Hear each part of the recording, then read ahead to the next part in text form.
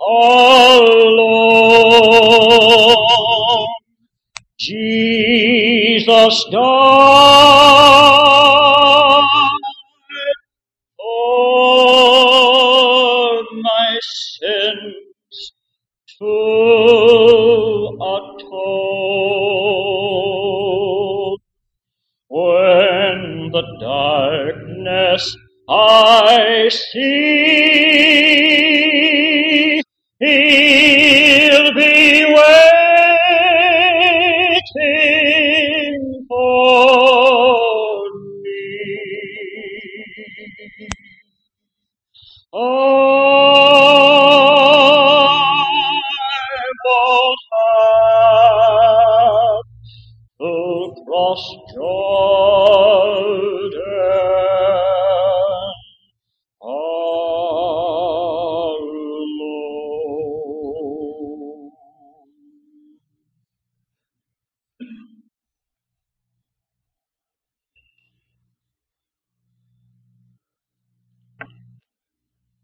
Bless the Lord, O my soul.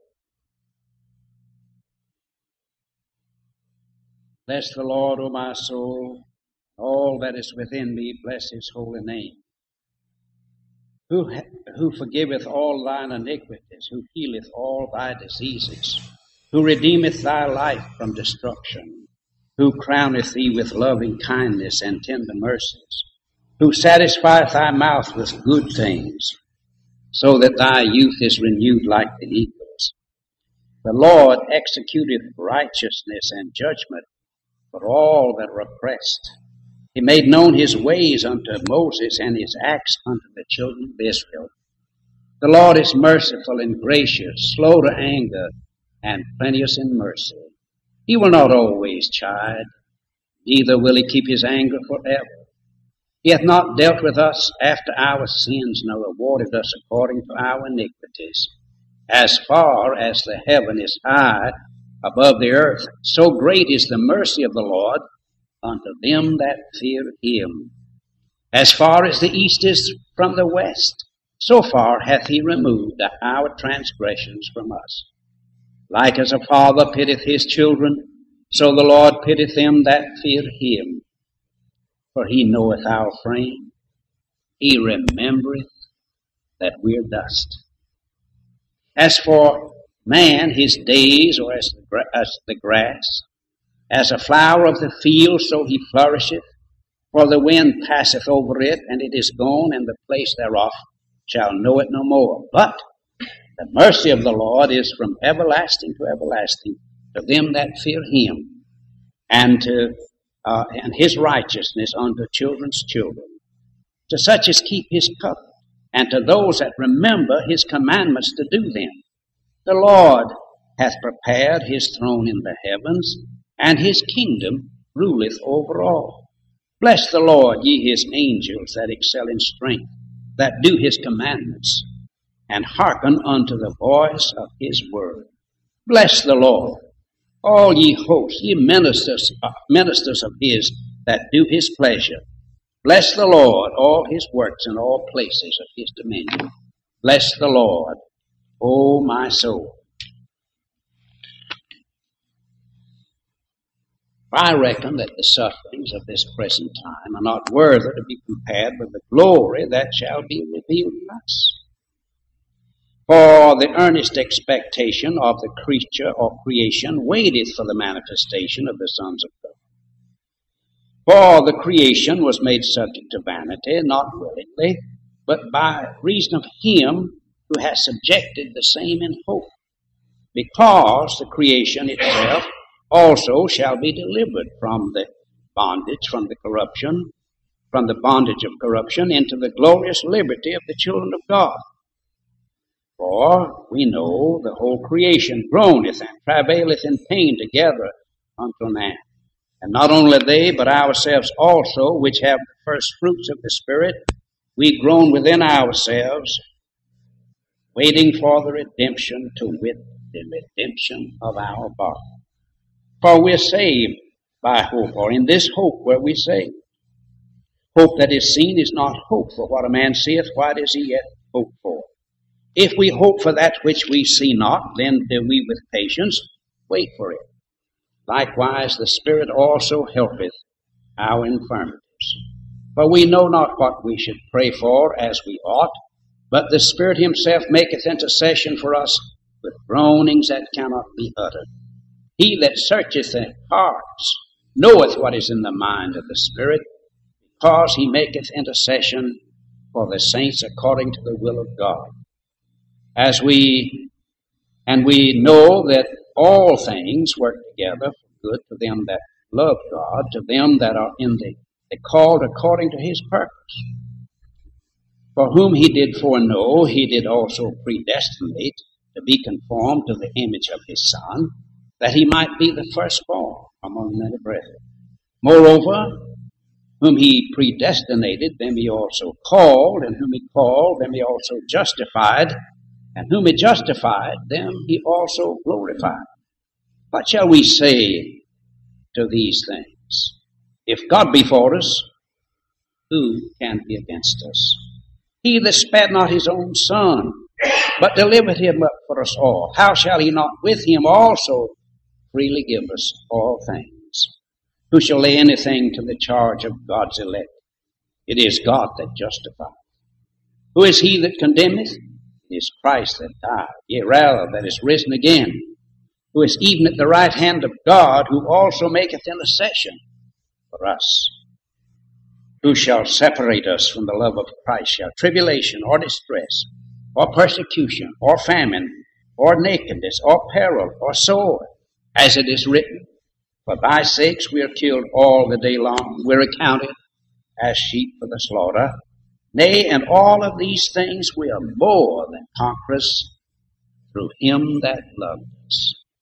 For I am persuaded that neither death, nor life, nor angels, nor principalities, nor powers, things present, nor things to come, nor height, nor depth, nor any other creature shall be able to separate us from the love of God, which is in Christ Jesus, our Lord. How wonderful indeed is this passage. I would read just one other passage found here in the 5th chapter of 2 Corinthians. For we know that if our earthly house of this tabernacle were dissolved, we have a building of God, an house not made with hands, eternal in the heavens. For in this we groan, earnestly desiring to be clothed upon with our house which is from heaven. And if so be that being clothed we shall not be found naked. For we that are in this tabernacle do groan, being burdened, not for that we would be unclothed, but clothed upon, that mortality might be swallowed up of life. Now he that hath wrought us for the self same thing is God, who also giveth unto us the earnest of the Spirit. Therefore we are always confident, knowing that whilst we are at home in the body, we are absent from the Lord. But we walk by faith, not by sight. We're confident, I say, willing rather to be absent from the body and to be present with the Lord. Wherefore we labor that whether present or absent we may be accepted of him. For we must all appear before the judgment seat of Christ, that every man may receive the things done in his body, according to that he hath done, whether it be good or bad. This is a true source of comfort, as well as instruction. Let us pray. Our Heavenly Father, in an hour like this, we come before Thee in confidence, and in a sense we come to defy death. That seems so fine, so eradicating, so hopeless. But with us, it is but the dark background upon which the highlights of Thy glory can be displayed. So we come to pray that Thou wouldst bless today as we read Thy word, as we come to consider the life of the one who ceased a few days ago here, but took up his abode with thee, absent from the body, present with the Lord. Thank you, Lord, for the anticipation and the assurance that one day we're going to see the face of him whom having not loved, have not seen we love. We pray that thou wouldst magnify and carry forth the ministry and the fruitage of the work of this our brother, thy servant. Bless his family. Bless these preachers and others who have been touched by his life, and give unto them a new incentive, new encouragement, and may the torch find other hands, and may it be carried on to the glory of God. We thank thee that thou hast promised never to leave us, never to forsake us, and then give unto us, O God, the joy of thy conscious presence in this hour. May it be a glorious hour. We come not merely to bury or even to speak the last words, but to renew our hearts in hope and look beyond the horizon, anticipate that day when there will be the shout, the voice of an archangel, and the trump of God, and the dead in Christ shall rise first. Then we which are alive and remain shall be caught up to meet them in the air.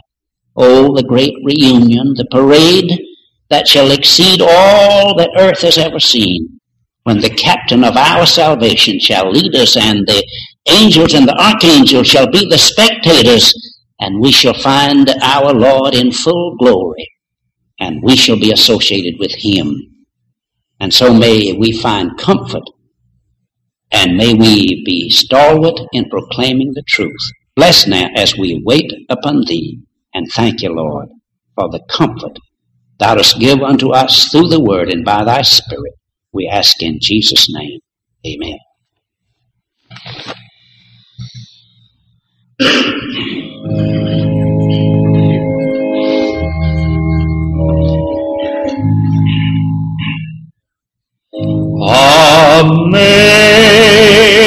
Amazing grace, how sweet the sound that saved a wretch like me. I once was lost, but now I'm found, was blind, but now I see. When we've been there 10,000 years, bright shining as the sun, we've no less days to sing God's praise than when we first begun.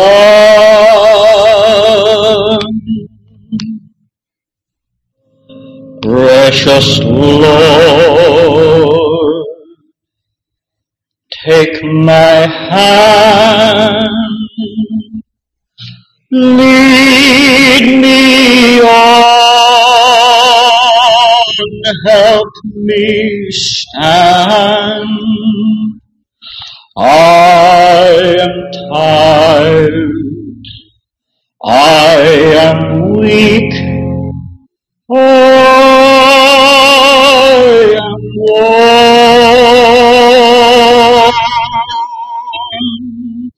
Through the storm, through the night, lead me on to the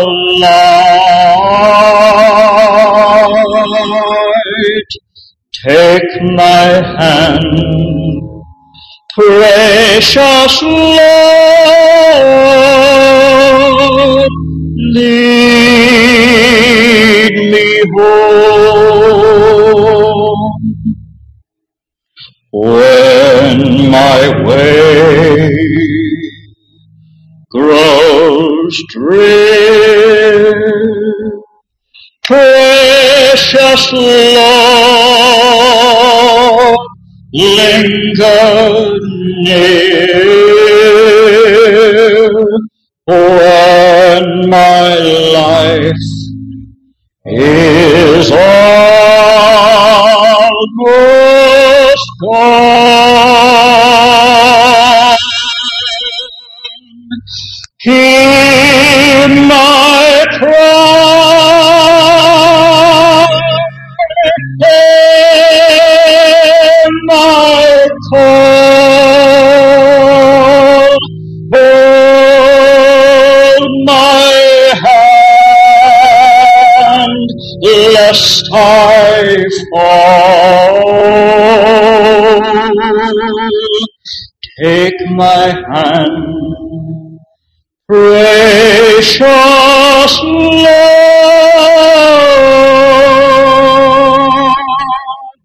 lead me home.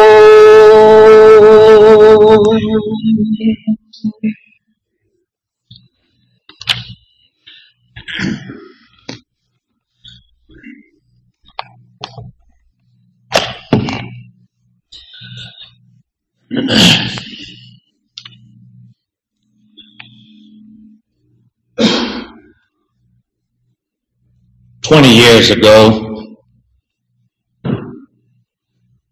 the Baptists of the South were having simultaneous revival meetings east of the Mississippi River.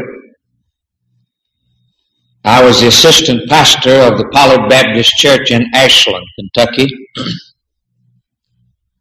and we didn't have an evangelist for our meeting. We neglected to secure one. The pastor of the church called up to Charlie Stevens, who had preached for us, whom we knew quite well.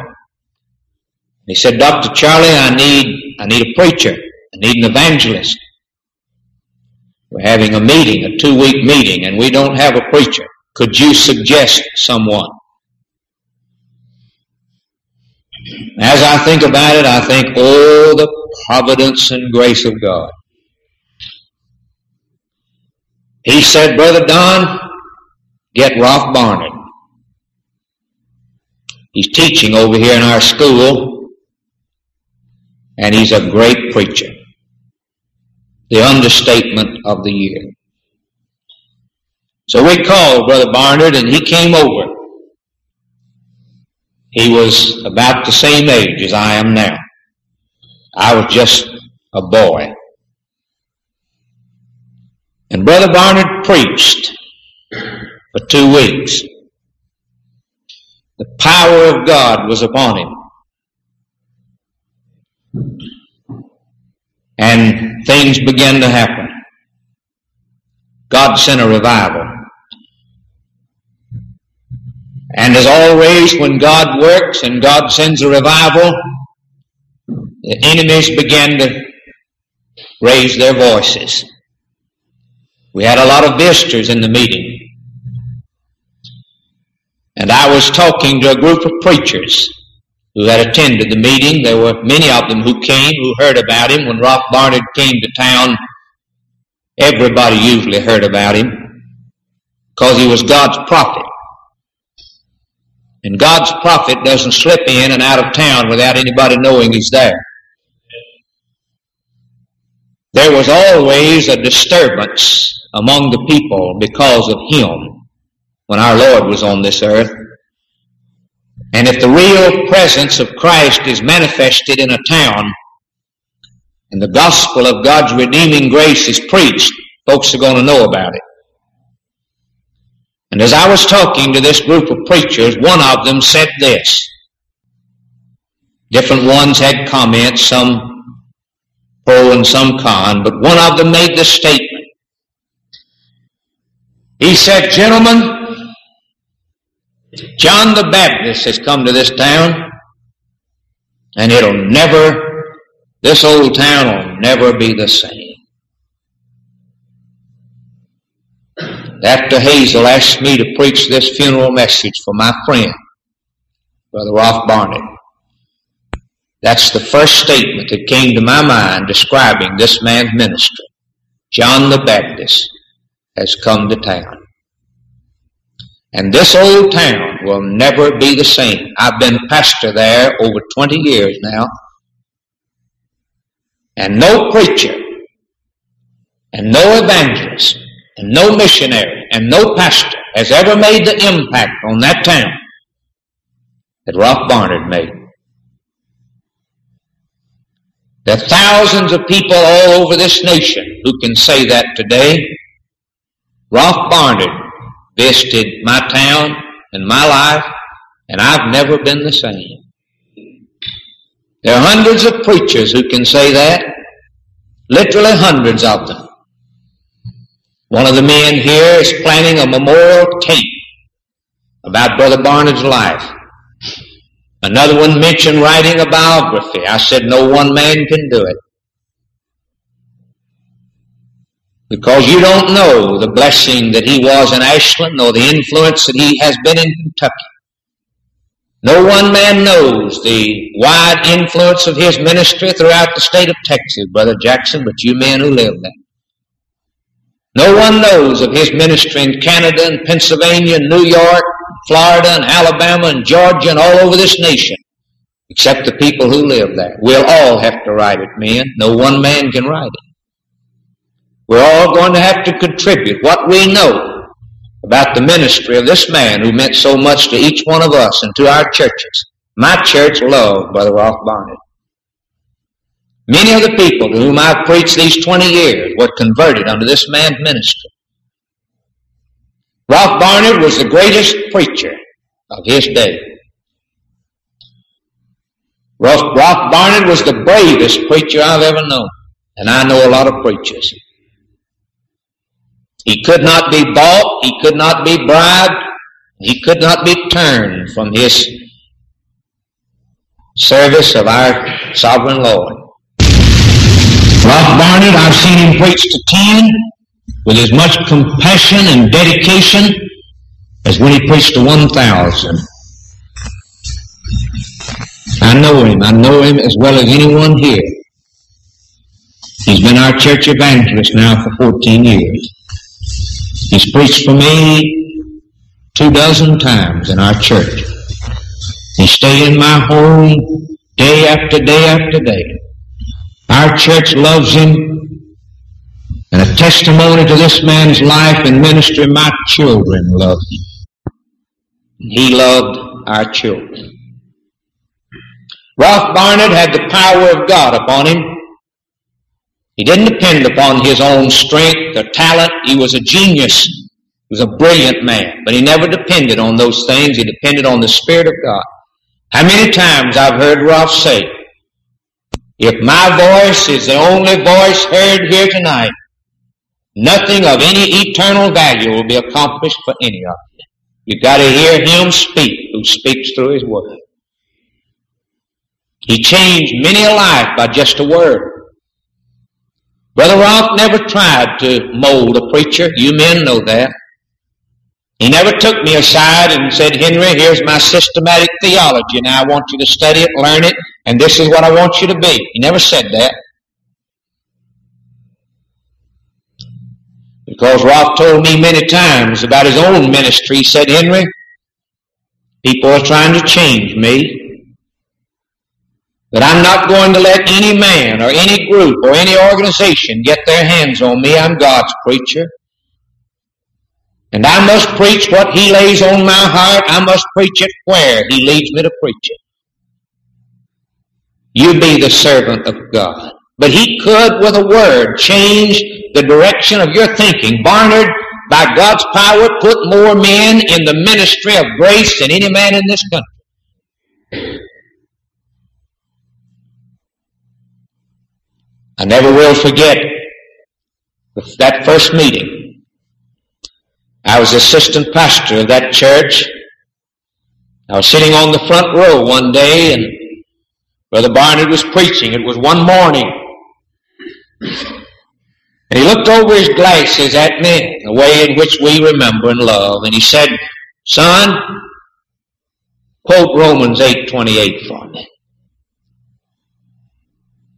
I got up and I said, "And we know that all things work together for good to them that love God."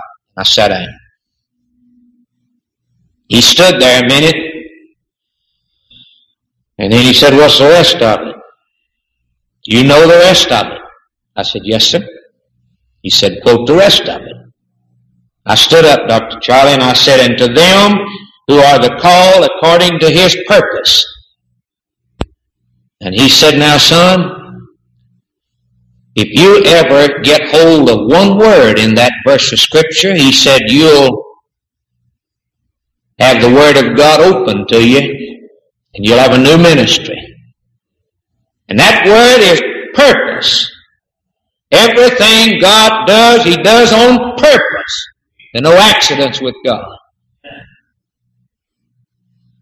That's the reason I owe Him so much. God called me into the ministry, but He used Ralph Barnard to direct my thinking in the way it ought to be. God's purpose. God's purpose. There's a man sitting here, Brother Fred Simmons from Grenada, Mississippi. Just as one of hundreds of stories I could tell you. He was a contractor and a lumberman in California, had been converted, came to a knowledge of Christ. So many of us, I don't know, somebody says, "Tell me when God saved you," I'd have to go back a long way. Back yonder in eternity, He loved me in Christ. Back yonder 2,000 years ago, He came to this earth, very God, clothed in the likeness of human flesh, and bore my shame and guilt and filth in His body on the tree, and died for me and cleansed me by His blood. Back yonder one day, His Holy Spirit singled me out and called me by His grace and revealed His Son to me. But He's been revealing Him to me ever since. I have been, I am being, and someday by His grace, like Rob now, I shall be saved. But Fred heard that Brother Barney was preaching in a Bible conference in Toccoa, Georgia. He didn't know Ralph Barnard, never seen the man. But he drove from California to Toccoa, Georgia to hear this man preach. And he said, "Brother Mahan, I knew Christ, believed on Christ, and trusted Christ." But he said, "When I heard that man preach, I sat back and said, that's the gospel. That's the truth. That's God's message. And this is the first time I really clearly." All the preachers didn't believe it, because some of them quit playing tennis with him because he's a little hard on some of us. Brother Fred got Brother Barnard aside and he said, "Brother Ralph, where are you going from here?" He said, "I'm going to North Carolina in a meeting." Fred said, "I'm going with you." And he sat at that man's feet for 3 weeks. He taught him the gospel.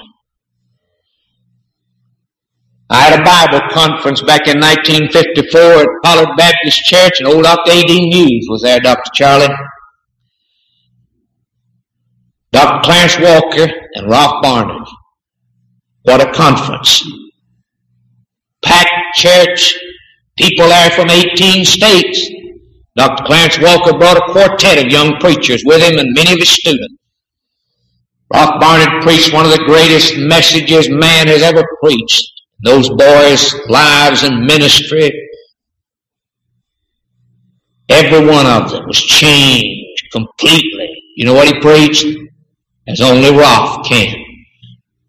He could take these theological terms and put them in the language of men and women in the most unique way. He didn't talk about total depravity. He said man was plumb lost, and we knew what he was talking about.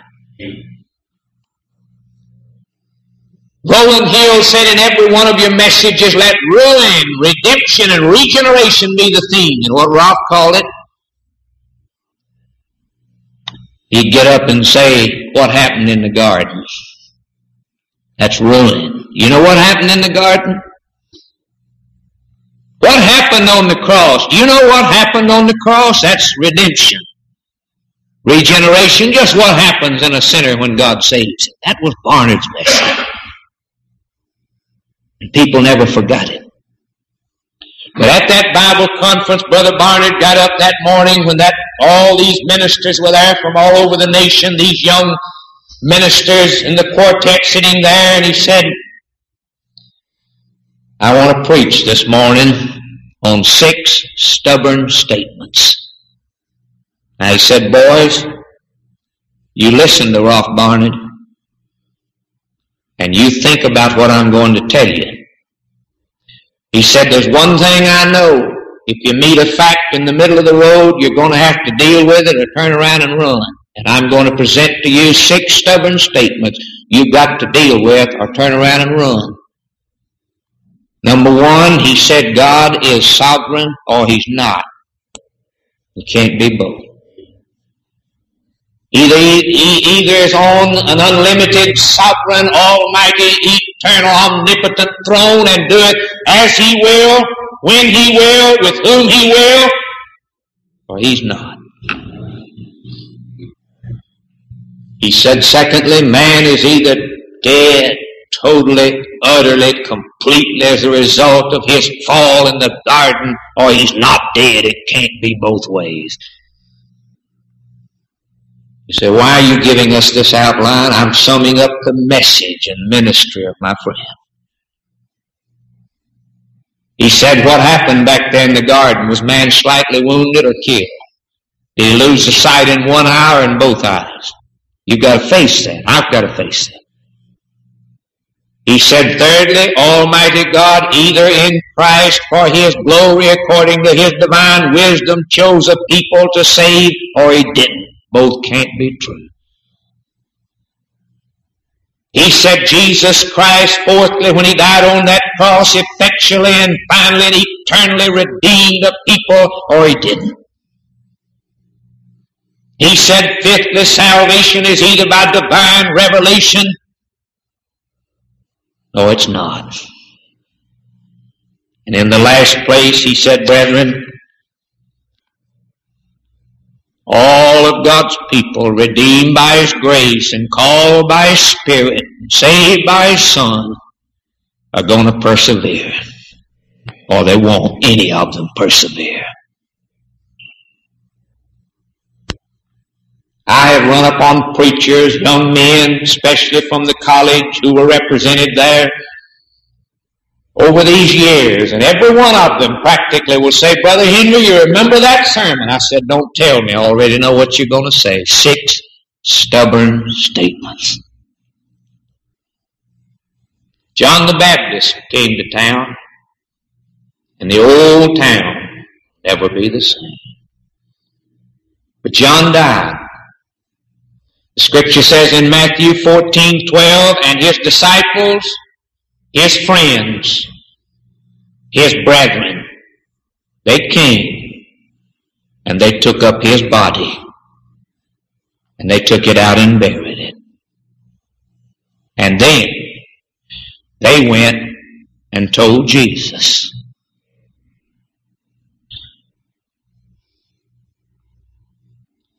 And John died. And his disciples came and took up his body and they buried it. And then they went and told Jesus. I don't know what they told him. He doesn't say. But as I go to Jesus, after I leave that cemetery, I've got some things I want to tell him. And the first thing I'm going to tell him is this. I'm going to say, Lord, I thank you for letting Ralph Barnard come into my life. I thank you. For Lord, 2 of the greatest days of my life. One is when I met my Savior. And the second is when I met his prophet, Brother Ralph Barnett. The Lord, he was your prophet, and he was your preacher, and he was the bravest one I've ever known. He could storm the fortresses of organized religion, or he could quietly sit down and talk to a boy about the gospel and encourage him and call him son. Humble, sweet, and precious. And I've got something else to tell him. I'm going to say, Lord, I thank you for Hazel and Joanne.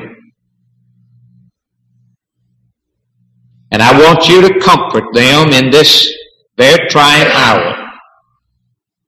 I thank you for Hazel mainly, not only because she loved Ralph and was a precious, wonderful wife, but and thank you, Lord, that she was willing to share him with us.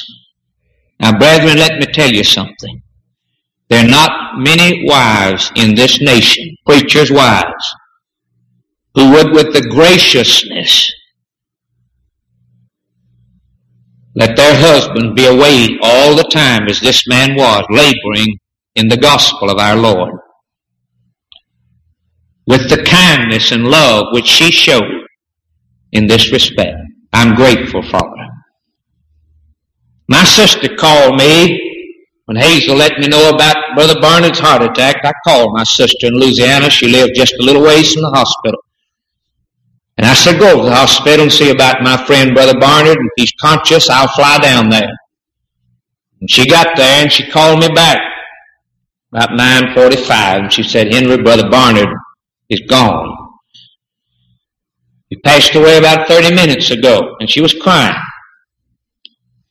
She knew Brother Barnett. She knew Mrs. Barnett. She said, the thing that breaks my heart is Ralph was away from home when he passed away. I said, Martha, that's the story of Brother Barnett's life. Brother Barnett was a warrior. He was a disciple. He was a soldier. He was a prophet.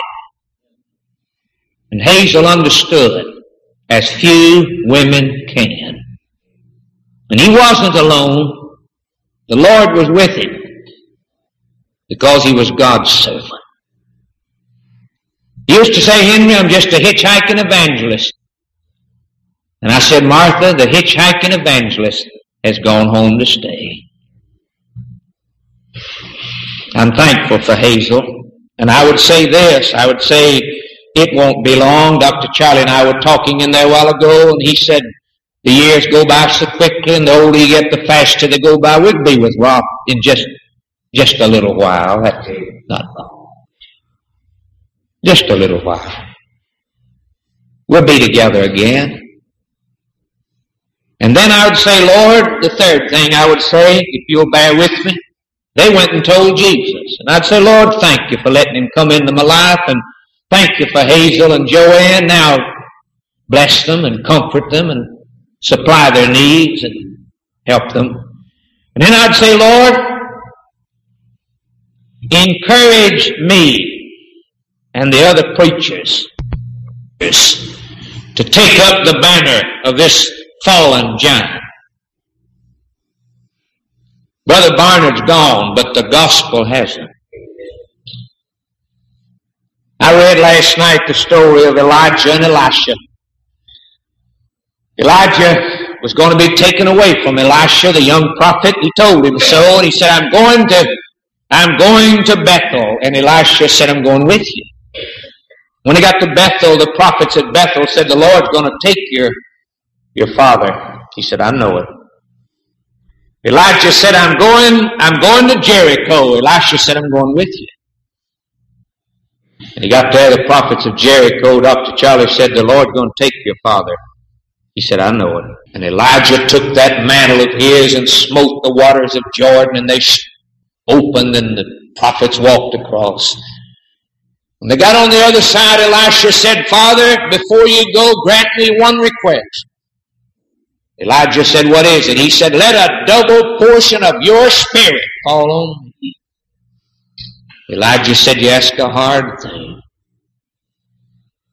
He said, but if you see me go, If in God's providence you see me go, a double portion of my power will fall upon you, my spirit. And as the chariot of fire took him away, he picked up the mantle of Elijah, and he smote the waters of Jordan, and he said, where is the God of Elijah? Rather than the old waters parted. The mantle of Ralph Barnard is threefold. And I've heard him say it so many times, I can say it like he said it. But I won't. I can't preach like him, but I can preach his gospel. But the mantle of Barnard was the gospel of God's glory. I've heard him say it so many times, the gospel of God's glory. He's going to get all the glory. He's not going to share it with you or me or anybody else. He's going to get the glory. The gospel of God's grace, pure, unmerited, unsought, unbought grace. Grace loved me before I was born, and grace sent Christ to die for me on the cross, and grace called me by His Spirit, and grace kept me by His mercy. It was grace that brought me safe this far, and grace will lead me home. And written across the clouds of glory will be these words, salvation is of the Lord. In its planning, in its execution, in its application, in its sustaining power, in its ultimate perfection. All of grace. That's Barnard's message. And his message was substitution. Christ took my place. He took my place. The little boy was coming home from the store. His mother had sent him down there to get a vase that she had bought. It was a beautiful vase. She'd paid for it, and she sent him down to bring it home. He was bringing it in his little arms, and on the way home, his friend Jimmy was standing there bouncing a basketball, and Jimmy said, Billy, let us bounce a few, toss a few basketballs. He said, I can't do it. Mama sent me after this vase, and I got to go home.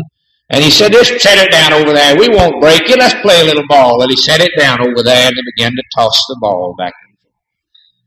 It wasn't long until the ball hit that vase, and it went into 1,000 pieces. The little boy that had the basketball ran home and left the little fella by himself. And he sat down there on the curb and he saw those pieces, hundreds of them laying there, that lovely vase that his mother had bought, and the one she wanted, and the one with which she trusted him, and he had broken it. And he began to cry.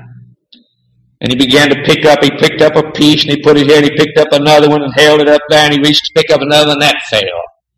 And he put it over here, and he reached to pick up another one, that fell. And he just cried and cried, and the minute someone spoke. And he looked up, and there stood his daddy. His daddy said, what's the matter, son? He said, Mom sent me to get this vase, and on the way home I broke it. Daddy, I've tried to put it back together, but I just can't do it. No, he said, you can't, son. That one's gone. But he said, I'll tell you what I'll do. I'll give you the money, and you go buy another vase and take it to Mother. Almighty God put in the hands of man a law back yonder.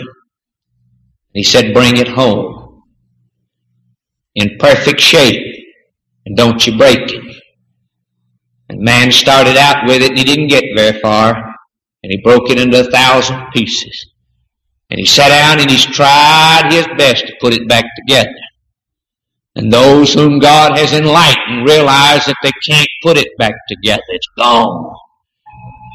And the Lord Jesus came along, and He saw that we'd ruined that righteousness and broken that law.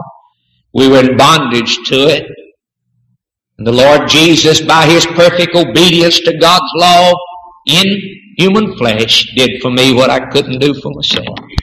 And He gave me a perfect righteousness. And then He went to the cross of Calvary, and He didn't die as a martyr, an example. He died as a substitute. And He paid my debt. He paid it all the debt I owed. Sin left a crimson stain. But He washed it. And He gave me a brand new righteousness. And He sent me home. Lord, give me a double portion of Thy Spirit to tell men this good news. The Lord Jesus doesn't ask you to present or provide a righteousness. He asks you to receive one already provided. Brethren, when there was a flood, God provided an ark. When those people were bitten by the fiery serpents, He provided a remedy lifted up on a pole. When they was thirsting in the wilderness, He provided water. When they were hungry, He provided bread. And when there's a sinner, He provides a Savior. He provides Him. And there's a fountain filled with blood, drawn from Emmanuel's veins. And sinners plunge beneath that flood. They lose all their guilty stain. Ever since by faith I saw that stream that His flowing wounds supply, redeeming love has been my theme. By God's grace it will be till I die. Ralph used to tell a story. The pilgrim died, and he went to heaven. And when they ushered him into that beautiful city of God, he heard the sweetest singing that he'd ever heard. And he said he walked closer and the singing grew louder. And then he saw this tremendous heavenly choir. Oh, such music! It thrilled his soul. An innumerable company that no man could number singing this great song. And he said, I'd like to join them. And he began to walk closer and he saw a seat up there, a vacant seat. And he said, I'm going up there and see if I can sit there. And as he got closer, he saw there was a name on that seat. When he got close enough, he could read it. And it said, Ralph Barnard.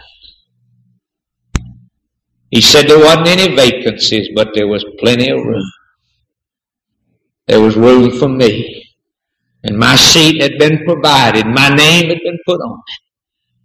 And he said, you know, I sat down in that seat and I began to sing with them. And I never missed a word and I never missed a note. Because I'd been practicing that song all these years. As he used to close so many services, will you sing it with me? There is a fountain filled with blood drawn from Emmanuel's veins, and sinners plunge beneath that flood, lose all their guilty stain, lose all their guilty stain, lose all their guilty stain, and sinners plunge beneath that flood, lose all their guilty stain. Dear dying Lamb, thy precious blood shall never lose its power, till all the ransomed church of God be saved to sin no more, be saved to sin no more, be saved to sin no more, till all the ransomed church of God be saved to sin no more. Our Father, may thy grace and the love of thy Son, our Lord, and the communion of thy precious Holy Spirit abide upon every one here today till we meet again at Jesus' feet. In his name we pray. Amen.